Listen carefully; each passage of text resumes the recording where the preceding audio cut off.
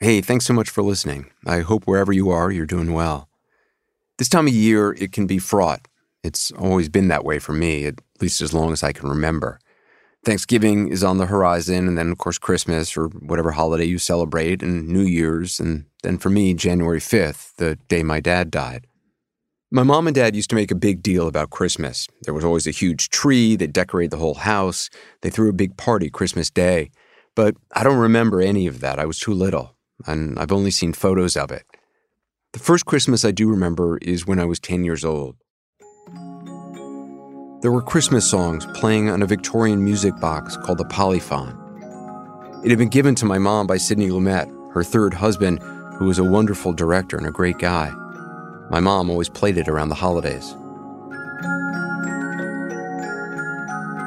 That sound is so distinct, it's always been the sound of Christmas in my mind. I vaguely remember opening presents in my pajamas in the living room that morning, but my dad wasn't there.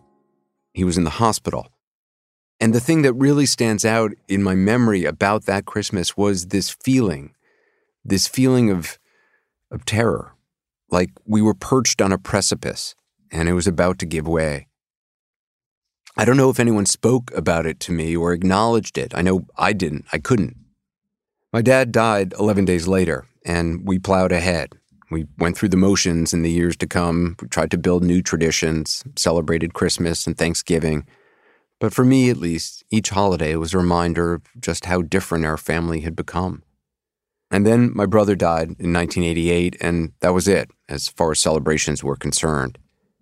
He died in July, so we had a few months before we had to decide anything.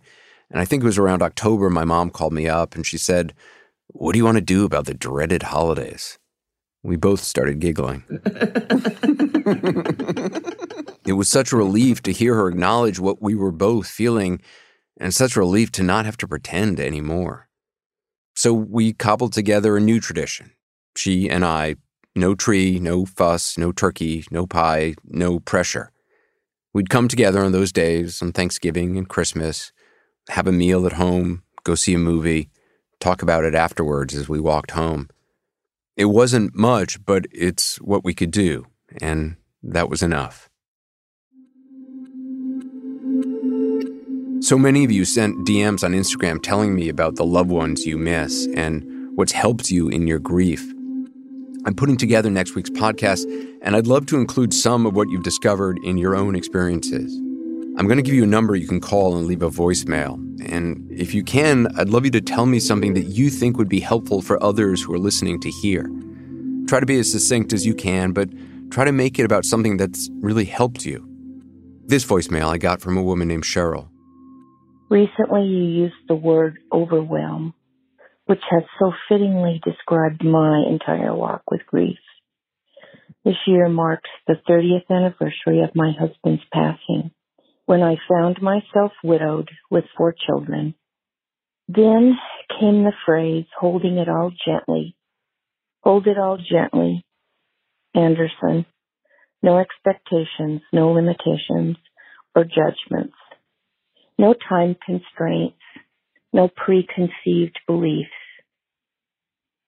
Just holding it all gently. Holding it all gently. I hadn't heard that phrase, and I like it. So if you'd like to call and leave a message, the number is 631-657-8379. I'll repeat it at the end of the podcast as well. But I want to be clear, there's no way I'm going to be able to include everyone's messages in next week's podcast. So I don't want you to leave a message if it's going to hurt you to not have it included in some way. I understand how disappointing that can be, and it's totally not worth it. I hesitated to even do this voicemail thing because I don't want to disappoint you. But I think if there is some wisdom that you have that can help others, then maybe it's worth a try. This is All There Is with me, Anderson Cooper.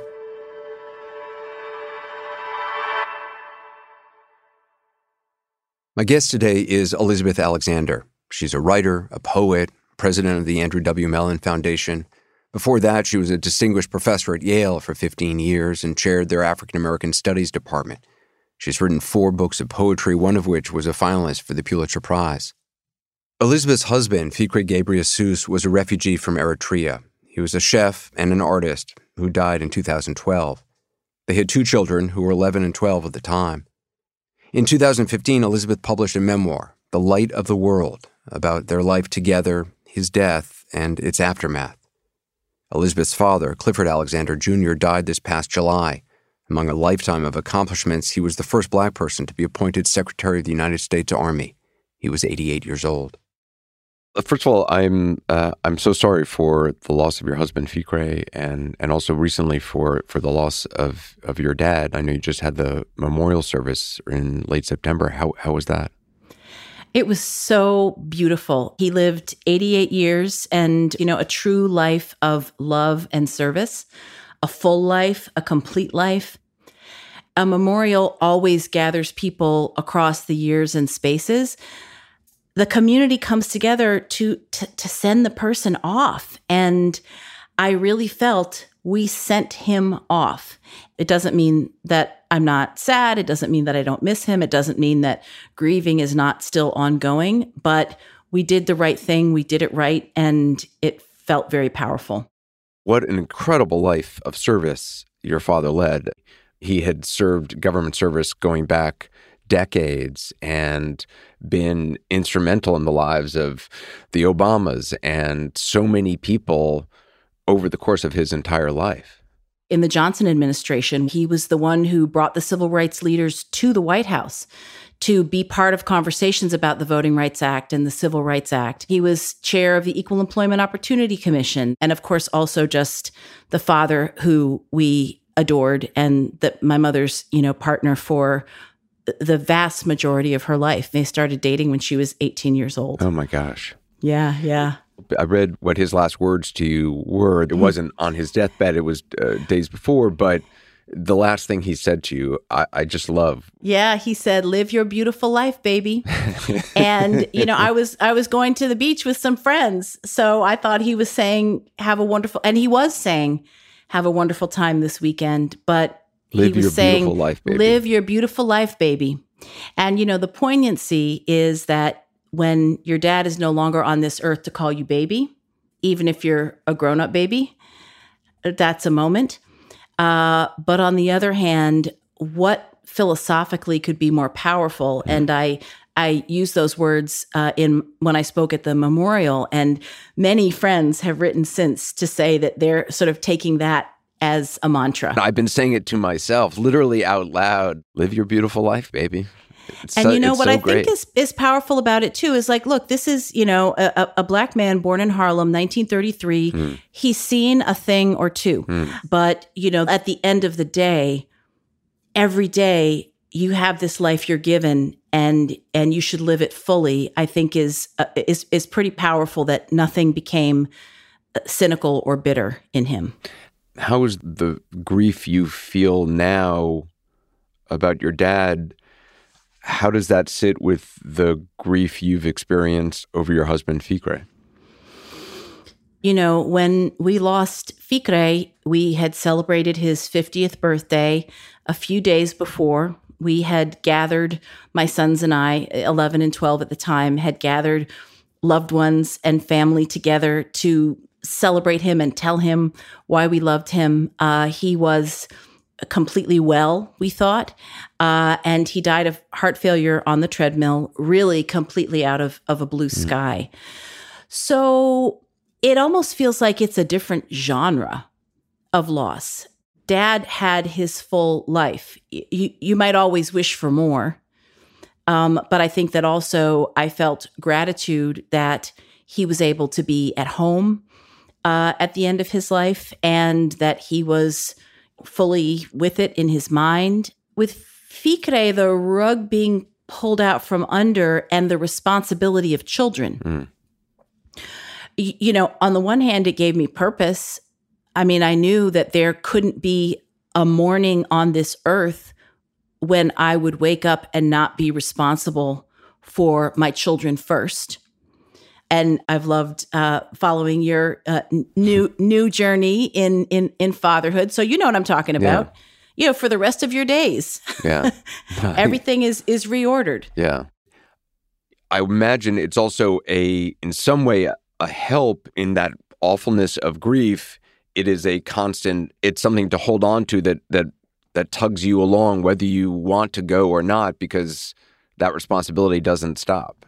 Oh, yes. It gave me an unquestioned purpose. I don't know if it meant that some things were tamped down. I mean, I guess what I would say about that is that I was surprised to find myself writing so quickly, writing the notes that were not intended to be a book, but ended up becoming the book, The Light of the World.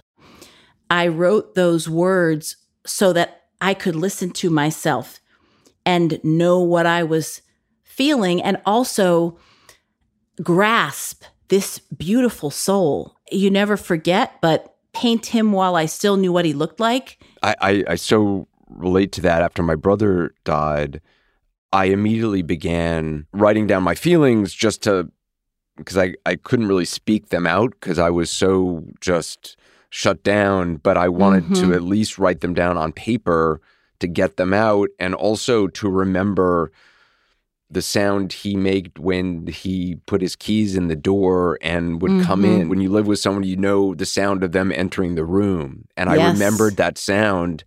And honestly, I can't remember that sound anymore. And, it's a stupid little thing, but it makes me emotional. Yeah, I mean, it's so poignant, isn't it? Because I do think that there are sensations that get lost. Although also, I don't know if you found this, because you have literally countless memories with someone who is an intimate. And so many of them, I mean, maybe 10% of them live on the surface and the rest are within us. So I find that things sometimes come back sparked by a smell, a sight, visiting a place. In fact, I just had a very, very special visit with my kids to Paris. Ficre was a painter, and he has his first one-person European show is in Paris. Oh my God, that's amazing. Yeah, and so we went, and that's been a very special thing. It's remarkable to have the paintings because we get to look at the world through his eyes, and to also be close to things that he made with his actual hands, things that hold his DNA. But I took one trip to Paris with Ficre, and I remembered, I forgot, and I said, "Oh God, we're in the Marais. The hotel was named. I remembered it, and I thought, good thing I remember it because no one else on planet Earth knows the name of this hotel. And I found our way to it, and just stood with the kids in the courtyard and said, "This was the first time we ever left you two." And there was only one other time that we left you all because we loved being with you and because you held us hostage. We were very, and it was such a special moment. So my only point is I have not thought about that since it happened.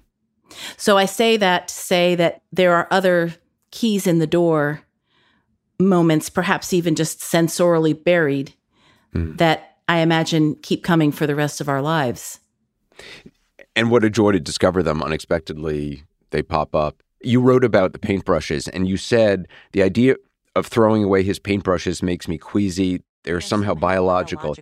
His DNA in the brush fibers. I find a box of the very best paintbrushes, which are made of sable.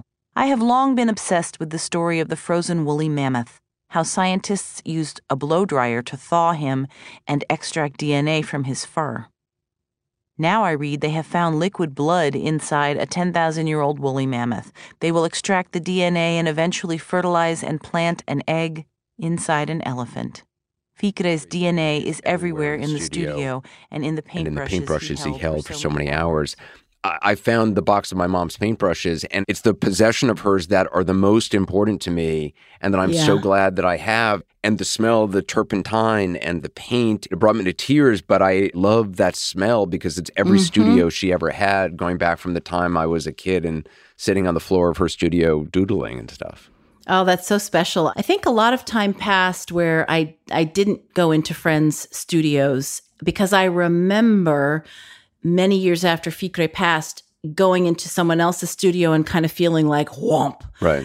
That it didn't smell exactly like his did, but there were enough of the familiars that just made me think sense memory is a powerful thing to have pass. I was talking to a director in an earlier podcast, and one of the things she talks about is how we can still learn new things about a loved one even after that they die. You can come to understand them more deeply. For instance, by talking to you about your experiences losing your husband at 50 and with 2 kids, I can perhaps understand better my mom's feelings to suddenly find herself without her husband and these 2 kids. Well, I think that being a mom of sons is a particular thing, and being a single mom of sons is a particular thing. And certainly for me, one of the things I thought about very intently is that I never wanted them to feel like, and now you have to be the man of the house. I mean, we didn't kind of come out of that patriarchal order anyway, but I wanted them to feel that, okay, there's just one of me, but like, I'm the grown-up. I got this. You still have a childhood. You don't have to take on responsibilities prematurely, even though, of course, inside of them, they took on so many worries. Now they're 23 and 24, and we're very, very close. And I think that it's lovely to be able, from sort of the other shore, to say, okay, like, you've made it to adulthood, and that they can know more about me now. I find myself sharing a lot more about myself in all kinds of ways. Ficre was on the treadmill when he died. You also write really movingly about holding him there and also in the hospital. You wrote, "When I held him in the basement, he was himself." Ficre. When I held him in the hospital as they worked and cut off his clothes, he was himself. When they cleaned his body and brought his body for us to say goodbye, he had left his body, though it still belonged to us. Now I know for sure the soul is an evanescent thing, and the body is its temporary container, because I saw it. I saw the body with the soul in it, I saw the body with the soul leaving, and I saw the body with the soul gone. And that is the truth as I know it. I am Episcopalian, but I did not grow up as a regular churchgoer. And it took me powerfully by surprise to be having this profoundly spiritual experience where all I can tell you is what I wrote. I knew when his soul was there, and I knew when his soul was gone, and it was palpable. It's so interesting for both you and I, the importance of writing. I especially feel it now for my kids, that I want them to have a record of every memory that I can remember about them, so that if I'm gone, that they will have this, and it's a touchstone for them. My dad wrote a book about growing up in Mississippi, about his family growing up, and about his hopes for us and my brother and I when we were kids. It's a Bible in my life that I read every year because it's his voice, and it's my dad talking to me. I don't know how much I remember of my dad and how much of it is just the memories I've read in the book that he wrote. And it doesn't even matter to me because they make me feel grounded, and they make me feel like I have a relationship with him and had a relationship with him. It's interesting because I think that what that kind of leads us into is the myth making that comes, and the way that the scraps that we have grow larger and larger because we can never have enough. Ficre and I have a lot of nieces and nephews, and he was the magical uncle.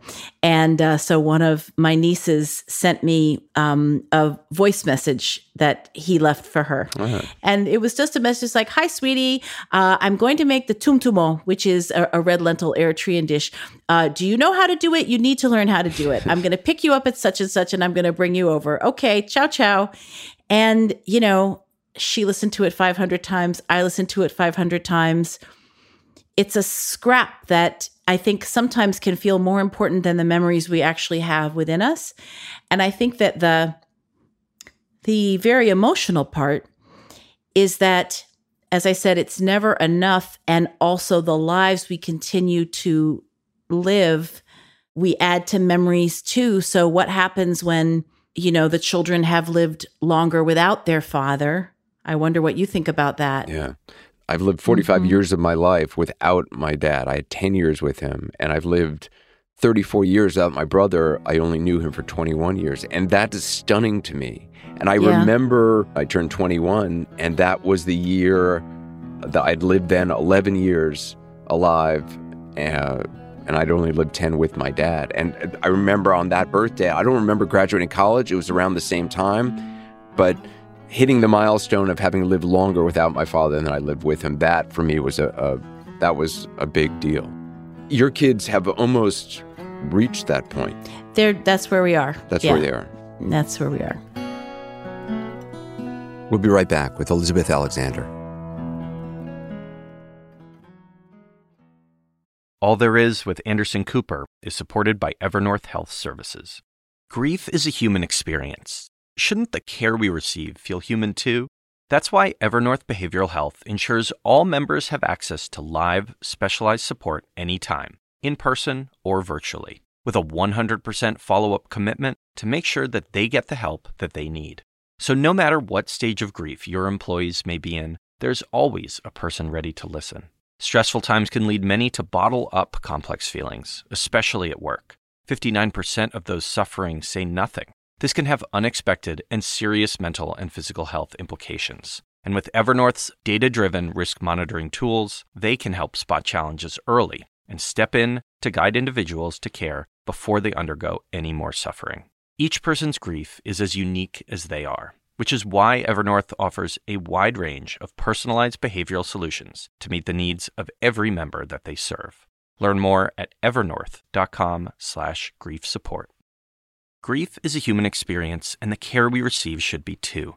Evernorth Behavioral Health ensures all members have access to live, specialized support in person or virtually with a 100% follow-up commitment to make sure they get the help they need. There's always a person there, guiding your employees using data-driven risk monitoring tools so bottled-up feelings don't turn into further suffering.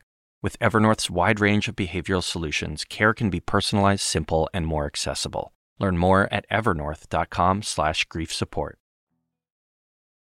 You said, I never wanted our home to be one where people who died were spoken of euphemistically or in hushed tones. So with them, your kids, the speaking about their father was also keeping him alive and reminding all of us that when you know someone that deeply and that intimately, you really actually do know what they would think about a lot of things. You can talk to them. It's not the same as presence, but they are in you. Lift someone's name, keep lifting someone's name, you said. Yeah, my friend Robert, who I mentioned in the book, he said, not Ficre was my friend, Ficre is my friend. I love him. Not I loved him, I love him. And I think that's, again, it doesn't take away, loss and aches and absence. But it's also saying, like, it's not like nothing happened all those years. I found it so hard after my dad died to talk about my dad. My mom would try to do what you were talking about. My mom would mention him or tell a story about him, and I just couldn't.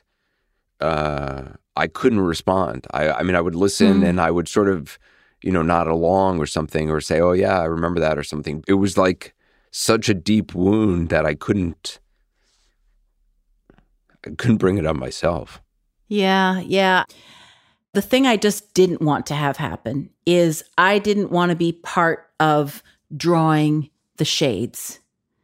I didn't want to be part of making the house a dark house. And that didn't mean forced cheer, but it did mean he comes to us 100 times a day. In ways large and small. And it would seem strange not to note those things. So yeah, a woman named Tawny reached out to me, and her husband died unexpectedly of a seizure. Their child was 5 years old.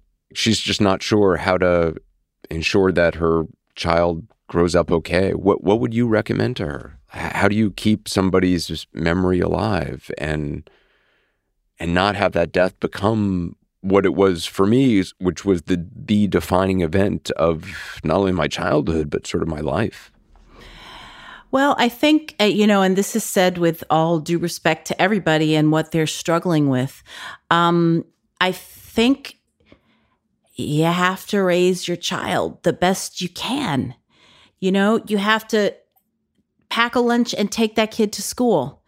You have to, help that child be physically healthy, and nourished and active. And I mean, there's so much living to be done. And I think that we can get so bogged down by, I have to do the right thing. I have to keep the memory alive.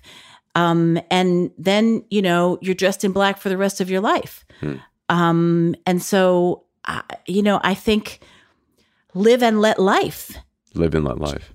Yeah, because it's okay to sometimes not think about the person you lost. My God, would they want that? They would not want that. Fikre would not want that.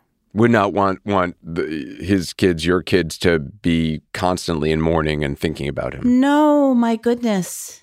When Fikre died, there's no guidebook for this. What do you, after you've said, Daddy's dead, what's the next step? Well, I think that I didn't have people around me who had been through it, but I had people around me.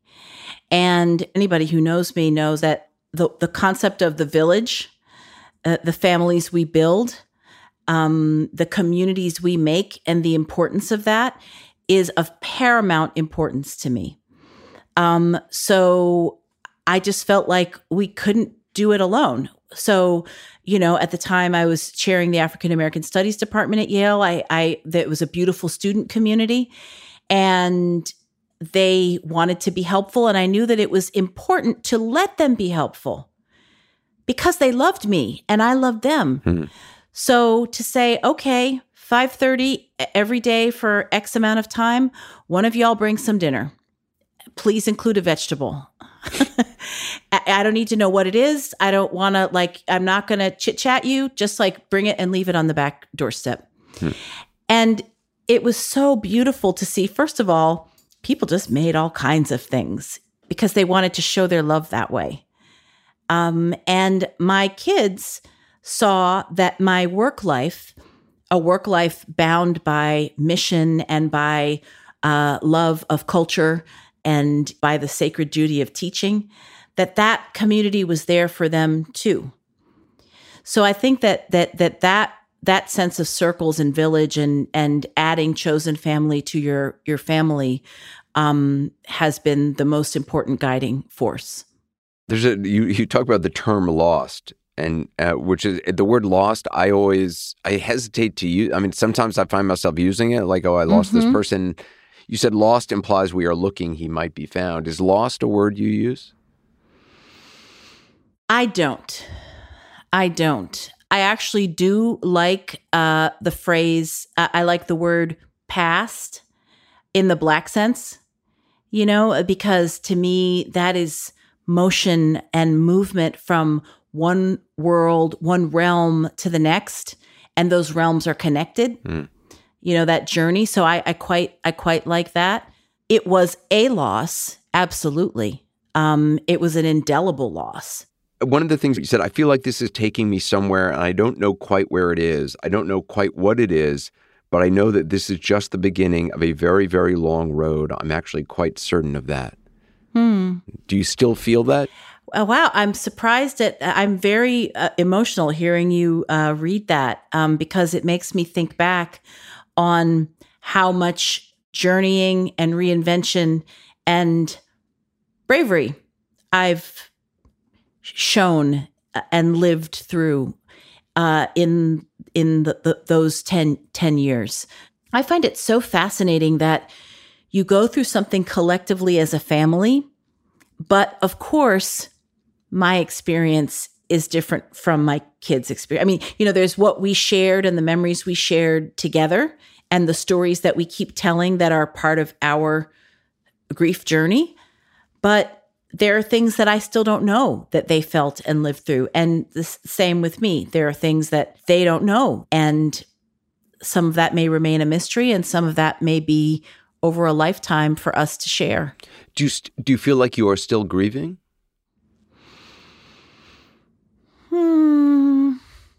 I mean, I think in some ways grieving is forever. But I mean, if grieving is being marked by and actively engaged with great loss, I'm not heartbroken all the time like I was. Certainly, it's a very different stage. Do you remember the first time you laughed after? Well, it was probably the next day. I mean, and which I only say because, and I think also part of this feels to me of the beautiful tragedy of Black life, and that great phrase, laugh to keep from crying. And that the two things I think actually can come from similarly deep places and go hand in hand. And that there is absurdity as well, even as it is truly terrible. But, as I write in the book, one of the things, and I guess it was many months later, remembering and being conscious of the first day where nobody cried. That took a long time. Yeah, I think in the book you said it was like a year and my younger son, Simon, at the time, he's like, talking from he's a narrator of life, hollering out from the shower, "Mama." I started out like I was a 10 and sad this morning, and then I was an 8. He said, and now, I'm a 0. I can't remember what his numbers were. I wrote this down. I thought it was such a sweet thing. You wrote, "A bit later in the shower, Simon calls out to me, 'I was a 10 in sadness when I was crying, Mommy, but now I'm a 6. Whoops,' he says, 'it just went down to 5. He comes out of the shower and puts on his pajamas. Now it's a 3. He brushes his teeth. Now it's all gone, he says. We were with Daddy when he died." You wrote about this happening 2 days after the funeral. You said, "I call out to no one. Will I remember everything? What am I meant to keep?" How did you answer those questions? I think that they are never fully answered. I think for me, I just kept living and examined life. Is it important to remember everything? You can't. You can't. You can't. You cannot. Because I realize I've been trying to, and as several people on this podcast have mentioned to me, and I think it's very true. It's easy to become entombed by those things. I feel like I'm at risk of becoming entombed in the memories and entombed in all the stuff I'm trying to preserve because I don't want to let it go. Yeah, I mean, I think about the poet Gwendolyn Brooks, who's very important to me. And one of her lines, she said, "This is the urgency, live, and have your blooming in the noise and whip of the whirlwind." And so I like that for so many reasons. But I think, there is always the noise and whip of the whirlwind in our lives, in the world outside of us, in our emotional lives. But what does it mean, to live with urgency and to have your blooming and to honor the people we loved by continuing to live? I mean, I have by my bedside a little teeny tiny, Ficre made a lot of paintings on just found things, and on a little tiny lumberyard square, he just made a little painting that says, "I wake up grateful for life is a gift." And we're here. We are here.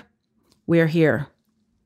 I find that really hard. If I was talking to my mom or my dad or my brother or my nanny who was like a mom to me, they would all universally say like, "Ugh, just get rid of all the stuff and just like live, do your thing. Like you have an incredible life. Just enjoy yourself and like don't be entombed by all this stuff." But I find that hard. Yeah, I hear you. And I think that we're all made differently too, even with like the objects. Yeah. I mean, we're also all different stuff people, and have different senses of what like talismanic power is held in objects. Yeah. But I think you don't dishonor people by living in and with their spirit. Mm. Because we're the ones who are here right now. Yeah. Just right now. We don't know the rest of it. Your husband had experienced great trauma when he was a child. I mean, escaping Eritrea. Was that a shadow over his whole life? For him, finding and making his own family was everything. And it didn't erase what he had lived through. He certainly carried all of it with him, but also he had the forward-moving energy of a survivor. A year after he died, you and your kids moved to New York. You wrote, "Soon after that, we walked forward into a new story, each of us carrying the old ones across our shoulders in bandanas tied to sticks," which I love that image. "Something is fading," you said, "not the memory of him, but the press of memory, the closeness of him. He's somewhere in the atmosphere, but also not. He is 50 and I'm 51. He's a photograph in the living room. He is, for the moment, still."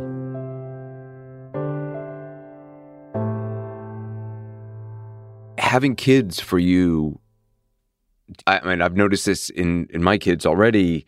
I see my brother, I see my mom's face, I see my dad's eyes. Mm-hmm. Yeah, and I think that, what you'll probably find over the years that I've been enjoying so much is as the kids change, I see different faces passing through them. One of my kids has just started really to look a lot more, he's in a different shaped body, but really to look a lot more like his dad. The other one looks a tremendous amount like my father at his same age. And so that to me feels like just a delicious gift. So it's the light of their ancestors passing through, but they are still very much themselves. You'd written about rituals. You wrote, "What does it mean to grieve in the absence of religious culture?" Are there rituals that you have embraced? I think, we've made some beautiful rituals and sometimes stumbled upon them. It was my younger son, Simon, who said, "I don't want to mark the day he died. I want to mark the day he was born." So the boys and I do celebrate his birthday. Interesting. And it's wonderful to celebrate his birthday. It's wonderful to sit in the gratitude and to talk about like, he was born, my God. And to think like, again, what are the odds that two people born halfway around the world would find each other and make a family? It's miraculous, actually. So that's an important ritual for us. I do not celebrate my dad's birthday or my mom's or my brother's, but the day for my brother and my dad, the day of their death, it looms large in my life and always has. And I wish it were otherwise. I think that's a healthier way to go about it. I'm going to, I guess, work on that. You can do it. Stephen Colbert said, "I think there's a fear of grief. That grief itself is a form of death. That grief itself is a form of defeat. And we want to stay on top and we want to win and we don't want bad things to happen. Whereas grief is not a bad thing. Grief is a reaction to a bad thing. Grief itself is a natural process that has to be experienced."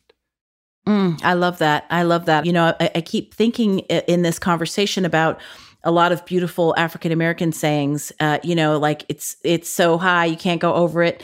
You can't go around it. You got to go through it. And I think you really do, even though, functioning. And here's where it gets tricky. I mean, you have to get up and go to work. I had to make a living. I did have to be okay-ish. So there are some things you have to do, but I think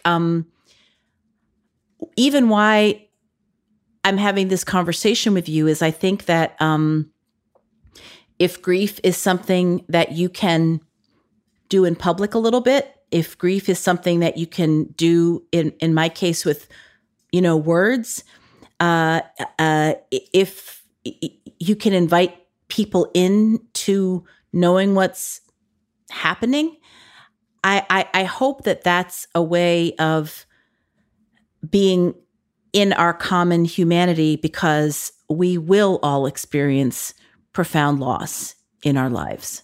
A lot of people who are listening to this are going through something right now. What do you say to a friend who's going through something? Oh my goodness. I mean, it is so deep and it is so painful. But I wish for people the ability to love and have compassion for themselves, in that there is no one way to grieve. There is no one timeline with which you need to get over it. There's not a handbook on how to do it.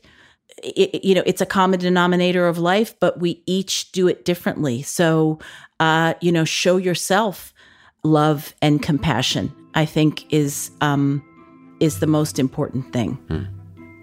Thank you so much for talking. I really appreciate it. Thank you so much. And thank you for Heart to Heart. Elizabeth Alexander, thank you. By the way, in my 30s, I did start to celebrate Christmas again, Thanksgiving as well. I was initially pushed into it by my boyfriend at the time, and while I didn't find it easy, and in some ways still don't, I continue to do it. And now, of course, with kids, it is much easier because it's all about them and creating new memories and new traditions. And yeah, the holidays still make me a little sad, but I can enjoy the joy my kids take in them. And I no longer dread them in the same way my mom and I once did. Thanks so much for listening. Just a reminder, if you want to call and leave a voicemail with something you think might help others in their grief, the number you can call is 631-657-8379. I hope you join me next week for another edition of All There Is. All There Is with Anderson Cooper is a production of CNN Audio. Felicia Patinkin is the supervising producer and showrunner. Our producers are Lori Gallaretta and Rachel Cohn. Sonia Tan, Audrey Horwitz, and Charis Satchel are our associate producers. This episode was mixed by Tommy Bazarian. Our technical director is Dan Dzula, artwork designed by Nicole Pesaru and Jameis Androst. With support from Charlie Moore, Jessica Ciancimino, Chip Graybo, Steve Keel, Anissa Gray, Francisco Monroy, Tamika Ballins-Kalasny, Lindsay Abrams, Megan Marcus, Alex McCall, and Lisa Namaro.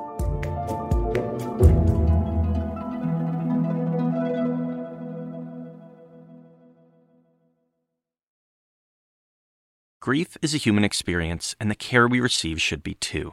Evernorth Behavioral Health ensures all members have access to live, specialized support in person or virtually, with a 100% follow-up commitment to make sure they get the help they need. There's always a person there, guiding your employees using data-driven risk monitoring tools so bottled-up feelings don't turn into further suffering.